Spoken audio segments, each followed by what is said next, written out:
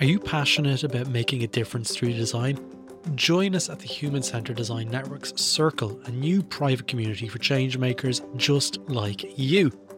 Connect with like-minded professionals, gain exclusive rights to monthly learning opportunities, and lead the change in human-centred design. For more information, see thisishcd.com. Now, let's get back into that episode.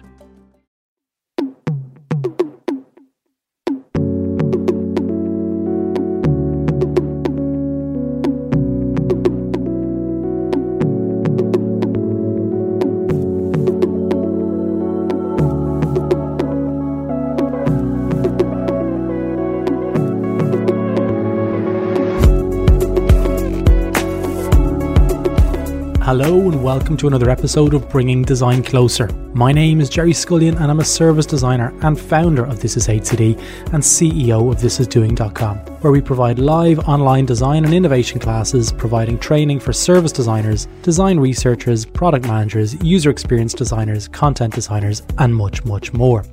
Today in the show we have Eriol Fox, someone I recently connected with, not on Twitter, but within the This Is HCD Slack channel.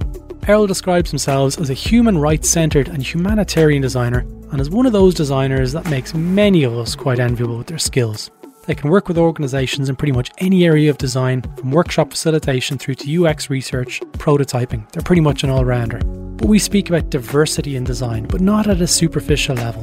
We try to get a little bit deeper into areas around speaking up within organisations and feeling empowered to do so.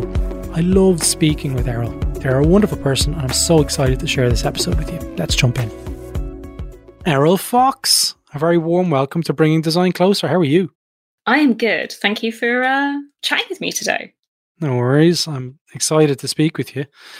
Eriol, let's kick off. Let's start talking a little bit about you. Tell us how you describe what you do to your friends and family. Oh, well, my friends and family don't really get much of an intro. But for those that are interested, I say I am a designer of things. I don't tend to give myself much of a title anymore. I kind of have had many titles over the years, but I am currently doing most of my hours at an organization called the Open Food Network. So I work there as their sort of lead designer, which means that I do anything and everything design-wise. So product, management, writing issues, doing all the things.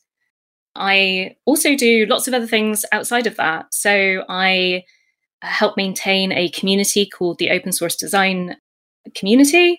I am part of sustaining UX and design in open source working group. I do stuff at Open IDEO London. I do other things at another group called the Human Rights Centred Design Group. And then I do a bit of speaking and a bit of other things on the side when I get time and don't need to sleep. So yeah. That is largely what I do. You are busy. I follow you on Twitter and there's always something going on. It's like something big is happening every week in Eriol's life. At the moment, it seems. I know you're speaking at a conference recently. Yeah, I just finished doing a really interesting workshop actually with a really amazing designer called Abigail Makolo. I met her in Nigeria at the beginning of this year when she was giving a talk about how she got started in open source design. And you know, one of those moments where you meet another designer and you're like, I have to do something with you. I have to collaborate. We just have to. So I grabbed her and said, let's do a workshop together. So we did. Yeah, we did a 2 3/4 hour workshop for very intense maintainer developers in open source talking about design related things. Wow. So yeah, it was good. I found that doing online workshops though, especially with like a developer audience, there is a challenge with having them just have open discussion about different things. So yeah. I don't think that's just the developer community. I think it's true. Generally online. It's kind of hard to build an open kind of dialogue across a number of people at the same time. But hopefully it'll get a little bit better because I do a lot of work online and it's, I'm noticing a lot more people are kind of coming to the trough and sort of drinking the water, shall we say. But I want to chat to you more today because we've been working on this episode probably about 2 months. We've spoken about 2 months ago and you sent me a note there and I wanted to read it out as a prologue for this conversation. I'm going to read it out first. So it goes, we're getting into tricky and complicated territory where there can be virtue signaling, cultural and community assumptions, access level being accurate representations of inclusion, and something that sounds very boo-hoo, poor white person. From my perspective, the more that you want to be a designer, the battles for inclusion, representation, and justice in design for underrepresented majorities, the more you can distance yourself from your community. That there isn't yet, and yet you're not part of these communities that you want to do right by. You kind of float in between in a space that perhaps is inhibited by a handful of other people that are slowly becoming more happy to move away from the herd, but in that there is vulnerability. Tell us what you were thinking when you wrote that. Yeah, this is the challenge. So when we are talking about diversity and inclusion and then accessibility and justice within the design profession or within your design work, and I've been doing this for about 5 years. Like, I first started becoming really interested in how representation of people was happening in my design work about 5 years ago, when I actually started to work in startups as opposed to commercial big companies. And I started to experience the freedom of being able to position more like what I thought at the time was edgier ideas, which were just about really diversity and inclusion ideas. And as the 5 years have progressed and I've slowly become more involved in things to do with human rights and things to do with humanitarian efforts, and working for an organization that was based in Kenya and organizations that are based globally or doing global kind of work for communities that don't necessarily have the same kind of access to resources as I have, and doing design for those communities, the more I've been experiencing this feeling of wanting to do right by those communities, be involved in those communities, learn more so that I can be a better designer and better design for those communities, because I am hired to do that.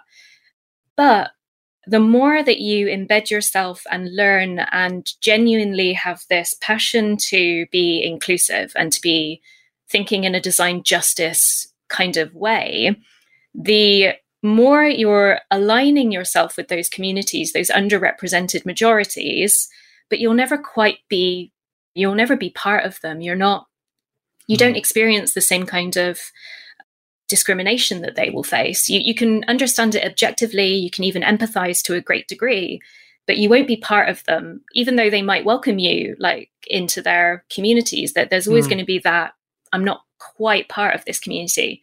But then you also distance yourself from your community of origin, and that is white, reasonably well-off people in my case. Yeah, it is a little bit of a case of trying to encapsulate something that's entirely complex. And there's a case there that it can be easily trivialized by just saying that we've included these people and we spent an hour with them and we did these exercises. And these are the main pains and gains that we've identified. Let's go fix them. There is a little bit of painting by numbers there to try and solve some seriously complex issues. Yeah, definitely. I have experienced a lot of different projects where we have, even in companies that are based, say, in Kenya or based in sort of communities that they want to serve, where we've tried to take some kind of participatory design approach, or, you know, maybe we are trying to include the communities that we want to design for as much as possible. And yet what you're doing is often constrained by all kinds of different resources, as well as your own access and feelings. So even if you are able to hire somebody that is part of the community, pay them like the same that you would be paid, fully include them in that process of participatory work or liberatory work, then you still are filtering it through your experience as a kind of slight outsider designer. And I had a lot of inner turmoil and outer turmoil actually as well with my design colleagues about whether or not we should really be designing for these communities and how we should be designing for these communities.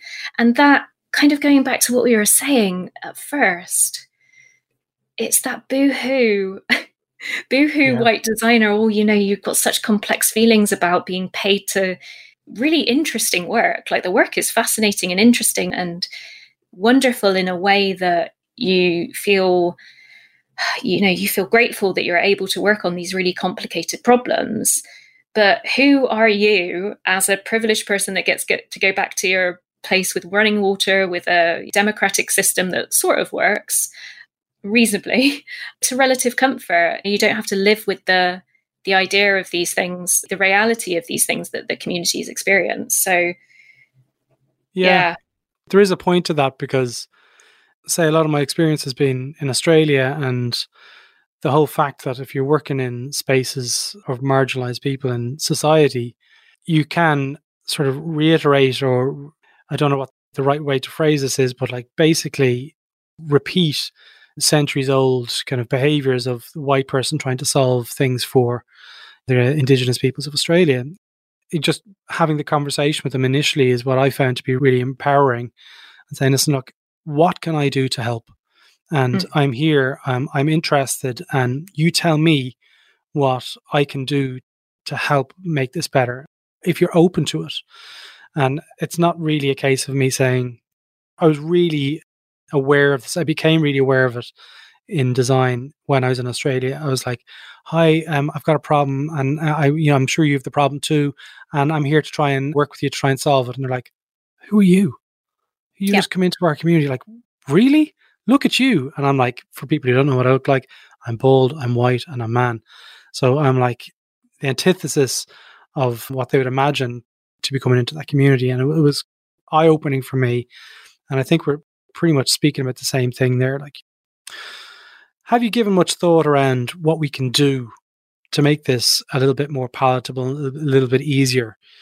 Because I'm aware that what we're talking about here is an awareness that design fundamentally is flawed. And the mindset of a designer, I like to think, is relatively coming from a place of good, and it's not set in stone. It's something there that we can reshape and reform into something that's going to be a lot more inclusive. Have you given much thought what that might look like? Yeah, and it's definitely changed over the years. So originally it used to be things like do as much as you can to present multiple options. I was thinking in a very visual design kind of way, where early on I would sneakily, I always kind of termed it as sneakily, try and put in the more diverse options, or I would be out there doing the data mining to try and prove that a certain direction should be taken for the UX of a product, or how we include different diverse language and things like that. I would spend a lot of time building up case for that. And while I still think that that is really important to do, I still think it's a great process to understand where your hunches are coming from. It's generally good practice to be able to do that. And I think that it's also really good to know how you would go about the argument process with evidence should you come up against arguments. And I cannot say with confidence that you wouldn't come across some kind of resistance or pushback to more inclusive and more accessible and more justice oriented design ideas. But I really do see the future as the designers within the industry taking a real strong stance to just say, this is how we do things. We do this by default. There is actually no other option to be less inclusive or less accessible or less justice orientated. And again, we've said the word vulnerability quite a lot, but with that comes vulnerability. It's what you're saying is it's this way or the highway. It's being inclusive of low income populations in different countries that don't have a device that is modern within the last 5 years, and they have internet speeds of this quality, or nothing. You don't get anything. And it feels a bit zero sum, but I really do think that that is how we will convince the more capitalist side of culture, the side of the industry at large, to consider this as the path forward, like the path forward rather than a path forward, and make it less of an optional extra, less of a feature request or an improvement on, if we just get the basics right, we'll do the version of our software tool, or we'll do the version of our campaign that meets the needs of the people that we really understand well, the white middle class men that we know. And maybe we'll think about the other people that would actually really benefit from whatever we're trying to design more. We'll think about them afterwards. I really want us to move towards a path where that is never gets discussed at the outset, that it's just a given. So where do the problems lie in terms of the process? Is it going right back to research, or is it the teams being formed that aren't representative of the people that they're designing for, or is it everything? What needs to change, and where are the main problems living? I think it might be part of how we are as design individuals as well as teams. So I wasn't always like this. I wasn't always as interested in the things that I'm interested in and the sort of diversity of the diversity topic as well, until I started to really enjoy the process of talking to other people about what is going on in their lives, the process of better understanding the things that happen over here in this space versus this other space that I maybe know a little bit better. And then also having conversations within the design teams and the wider teams that I'm working with on design problems about those kinds of problems. And I think it kind of comes back to that, something that I think is an essential design skill of compassionate curiosity and just genuinely wanting to learn more about what is going on in the world. So maybe the root problem of that is I don't see a lot of structures where designers are able to do that in their companies. So the idea that you could spend valuable design time having a conversation and learning something new about a community to be inclusive of them is something that I, even now in the very open and progressive places that I do work, they still sort of say, oh, do you really need to spend time doing that? Like, what kind of are you going to gain from having that conversation? And, you know, there are still the quiet sighs that happen in work conversations when you're like, but what if a farmer in Uganda needs to do this because of the community and the structures in there? I mean, that is actually a recent example that I had with my current workmates, because one of the things I learned just by having conversations with Ugandans is that there is a social media tax, or like a certain taxes that got put onto certain services. So I was like, well, how is this tax going to impact how you want to use our tool? And they were like, oh, actually, that's a really great question. I'd really love to answer that for you so that you can better consider that within how you build your tool. And I wouldn't have known that if I hadn't been able to have the conversation over, I think, lunch at one point with a previous Ugandan colleague. So yeah, better diversity of teams is absolutely some way to go towards that. But then we get into complex territory around how to make sure that team members across the globe are being cared for well. So when I am here as a designer being innately curious about how history is taught in Kenya, or how Uganda plays this intermediary role between Kenya and Tanzania in political issues, or interested in all these different things, like what pressure am I putting on my teammates and colleagues who actually have stuff to do that isn't servicing my curiosity? Yeah. So a large part of it is down to the formation of teams to make sure that what you're designing, or who you're designing for, is represented in the teams that are building it and designing it. Yeah, I think that would definitely help, but I get cautious and I get worried about this because I think that it's a very easy answer to say, oh, we just need more diverse teams, we just need more diverse hiring, without necessarily thinking about, okay, what does somebody that's based in Nigeria need from us as a company, or deserve from us as a company that we're hiring them for? Or what is the right thing to do there? Because I've again had conversations with folks both based in Nigeria looking for remote opportunities that are international, and as an example, and companies based here in the UK that notice that there is obviously talent in places like Nigeria that they want to hire. Oh, yeah, massive. It even sort of always feels really humorous to me that that statement needs to be said out loud. Like, there is talent in X country. It's becoming less of a surprise. It's crazy.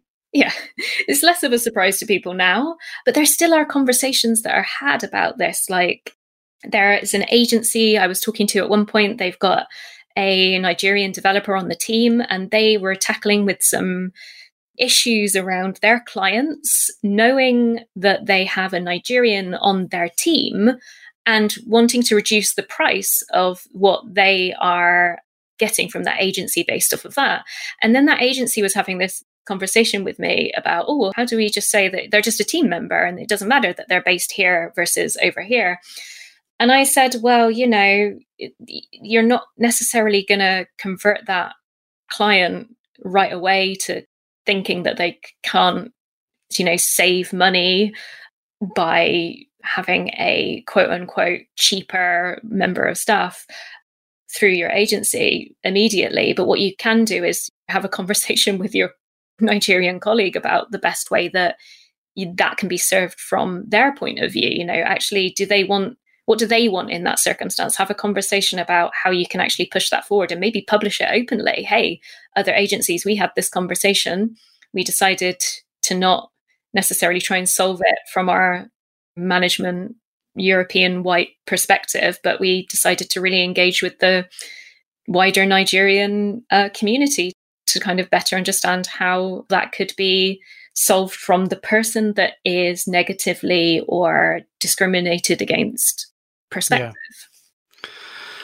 Yeah.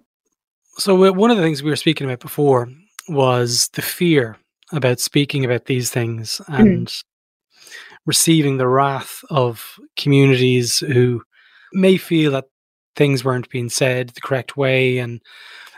But from my experience and from my perspective on things, one of the most important things we can do as a community is speak about them and shine a light on these things. And I was speaking to Dr. Lucretia Berry, who the episode should be out probably by the time you're listening to this one recently. And I explained that there was a certain amount of fear from my own perspective about saying the wrong thing and coming across as saying something that's socially incorrect. And Lucretia made a really great point that, like, you know, that's coming from a place of fear, that we're taught that fear. And it's okay as long as we coming from a place of purity and a place of intent to talk about these things, because if you don't talk about them and we, you know, kind of keep them compressed in a chest within an organization, they're never going to get the light and the energy and ultimately the money and energy that's required to try and tackle them. So for people out there listening, like I'd love people to talk more around these issues, because even myself, sometimes it's hard to bring these topics around and into what I would call like a normal conversation about addressing them and giving them the weight that they truly deserve. So what's your take on that? Like, what do you say to people who are a little bit more fearful about approaching these topics? Yeah, this is huge. And one of the key things in the talk that I give and have been giving for a number of years now, which is about diversity in design and beyond, really, is to be getting comfortable with the idea of being uncomfortable. Like, the feelings of discomfort, the feelings of fear are things that the more that you understand them, the more that you work with them personally, the less that they will feel like the end of the world, in a good way of kind of phrasing the enormity of those feelings sometimes. And I think that good intent is always a really, really good thing to be coming from a place of. I personally always come from a place of good intent until proven wrong. Most people that are marginalized in some way do that. It is very rare that they haven't been taught how to come from a place of assume good intent until you have good evidence or good understanding to do that. I think that there are a number of ways that you can tackle this, really. I think there's a less extroverted way to tackle it, which is about reading widely and consuming content of varied different kinds of sources. And if you're struggling to find sources, then you can start with one source and then branch out from that source ad infinitum. Yeah. And the second thing to do is, once you feel more comfortable with those kinds of knowledge bases and those kinds of conversations, is start to have those kinds of conversations within communities that you feel relatively safe in. So communities where you share the same sort of quote unquote demographics. They might be other white people if you want to start thinking about how to have conversations about race. They might be other heterosexual people or people that aren't LGBTQ. If you want to start talking about those kinds of issues, it might be people that are cisgendered if you want to start talking specifically about trans issues. And then thinking about how you might take that into a forum where other people of that marginalization are present. So one of the things that I do in my diversity talk, I actually stole this from the Stonewall conference, which is you enter that space and you enter that talk willing to compassionately correct and be compassionately corrected. So I have noticed every time that I give this talk, the one about diversity and design, which tends to focus more on experiences of my own LGBTQ identity and my sort of invisible disability identity, I will inevitably get some kind of question, which is a very confrontational, in objective terms, a very sensitive topic. Often I get the question, which is, "You don't look trans," which is it's never an easy question to hear, but I understand why it's asked. And the more that it's asked to me, the more that I'm happy to and prepared to answer it. And the more that I understand what the need for that question being asked and then being answered is. And I don't know whether I enjoy having that question proposed to me, but I enjoy the idea that at some point somebody will be able to have some information of which to ask a better question to somebody else. And I think I've definitely had some experiences where people have seen some of the content of the talk where I talk about UI design, and I talk a lot about like how we can design better data capture if we need to capture data about people, and how to do that compassionately for things like ethnicity and race, and how to do it for gender diversity and expression.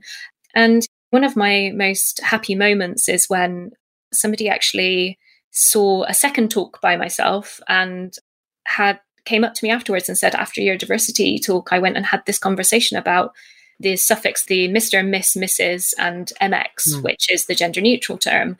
And we had a really great conversation within the development team and the product team and the wider team about why we even need that. And, you know, it was complicated and it was uncomfortable, but it was so, so useful. And thank you for that. So, yeah, I think that there is a need to embrace to some extent that fear.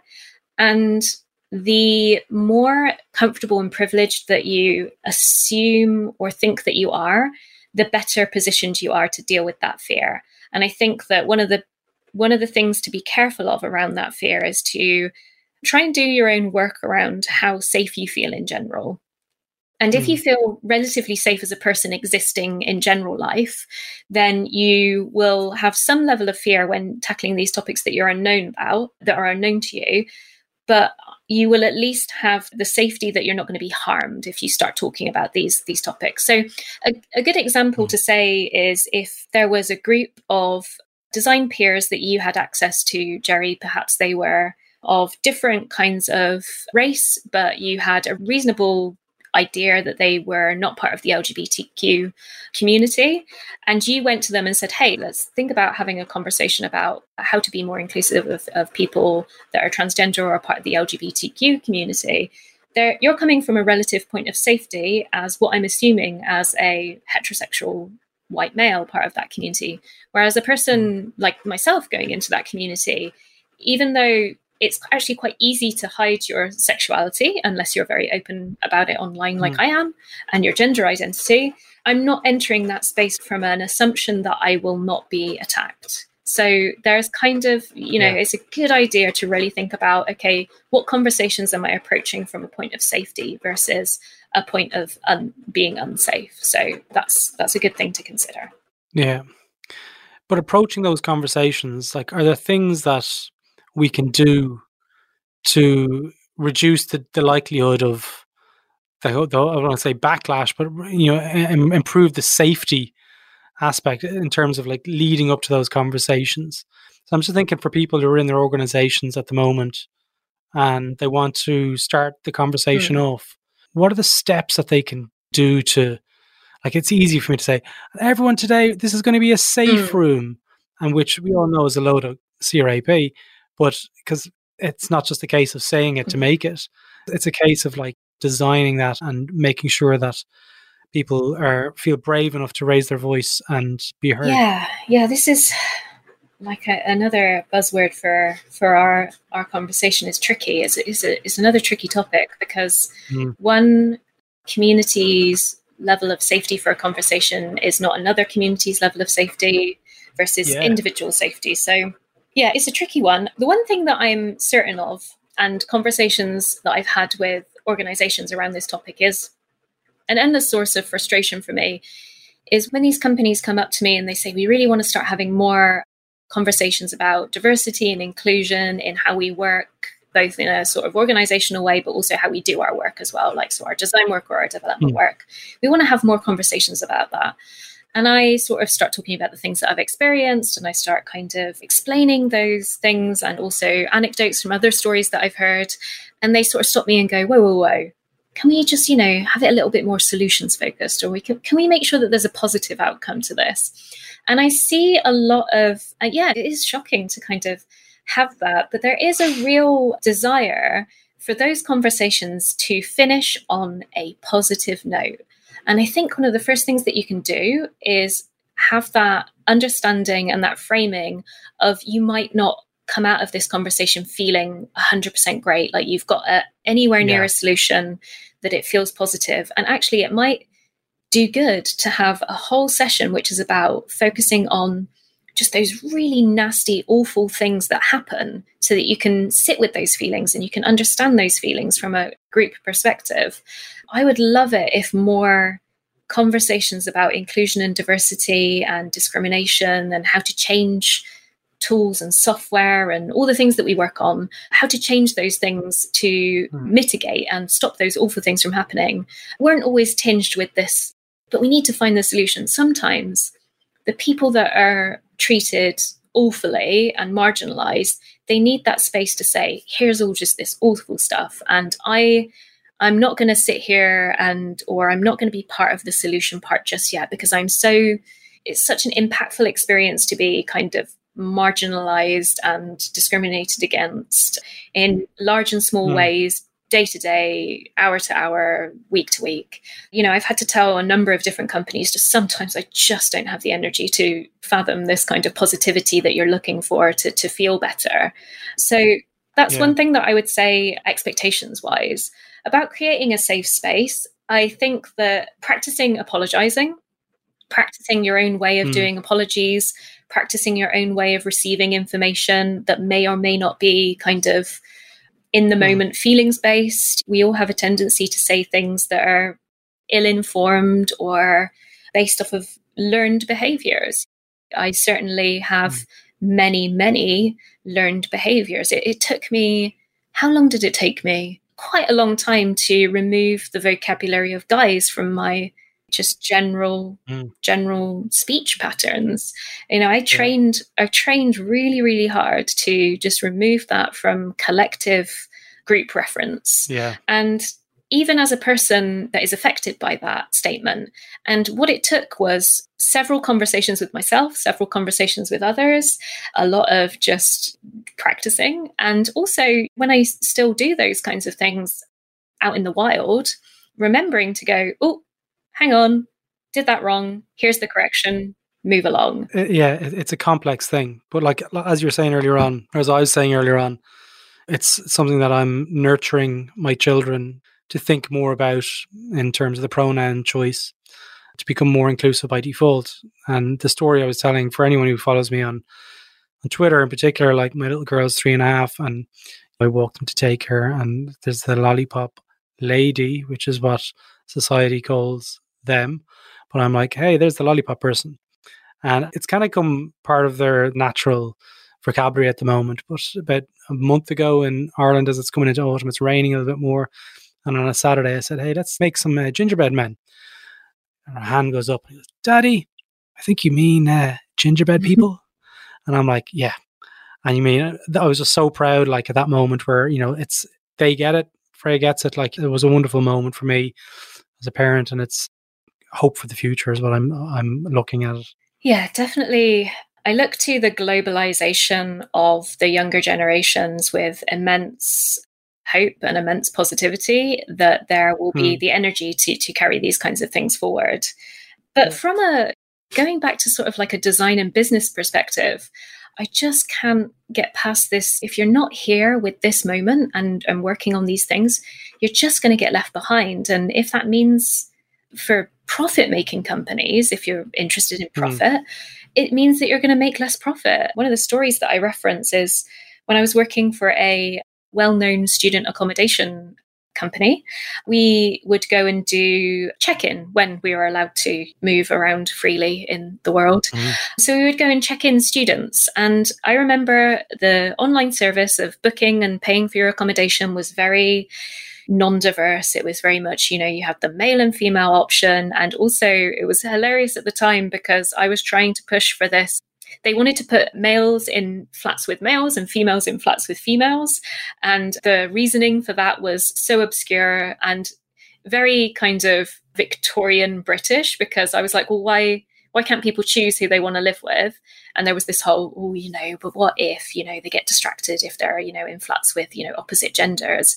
And I was just like, who cares? One, that students want to have a good time with other students. But also, two, I was absolutely gobsmacked. They didn't think women that identified as women and couldn't distract each other. It's quite fairly common knowledge that happens, and vice versa. So it just seemed laughable to me. But when we went and did the check-ins and actually were at the properties chatting with a lot of the users, the people that used our service, I would regularly see people that were of whatever gender kind of visibly walking hand in hand, and definitely some couples or people looked to me that they were presenting as two female people in a relationship. Yeah. And I was just like, well, if you're not doing that work and signaling that, hey, you're inclusive of this, or that this happens, then it just seems like you're going to become an antique pretty quickly and just be laughable. So yeah. It doesn't take much in those circumstances. Eriol, coming towards the end of the episode, if people want to reach out to you and get in touch, follow you, now's the time to say it. Forever hold your peace. What's the best way for them to make contact? The best way to make contact with me is via the Twitters, which is @EriolDoesDesign. And Eriol is spelled ERIOL. Yeah, it's a great name. I love it. Thanks. I'll throw a link to that in the show notes, everyone. And I'll also throw a link to your website as well for people to check out some more of your work. I really enjoyed speaking with you today. And look, honestly, thank you so much for your time. I know you take time out of your day to do these things. So I really appreciate it. It was great speaking with you. Yeah, likewise. Thank you so much. So there you have it. That's all for this episode of Bringing Design Closer. If you like this episode, feel free to visit thisishcd.com, where you can access our back catalogue of over 100 episodes, with episodes related to service design, product management, design research, and much, much more. If you're interested in design and innovation training, feel free to check out our business, thisisdoing.com, where you can join online classrooms and learn from the world's best design and innovation leaders. Join the This Is HCD newsletter, where you'll receive updates from the network. And also, if you're interested, apply to join the Slack community on thisishcd.com. Stay safe, and until next time, take care.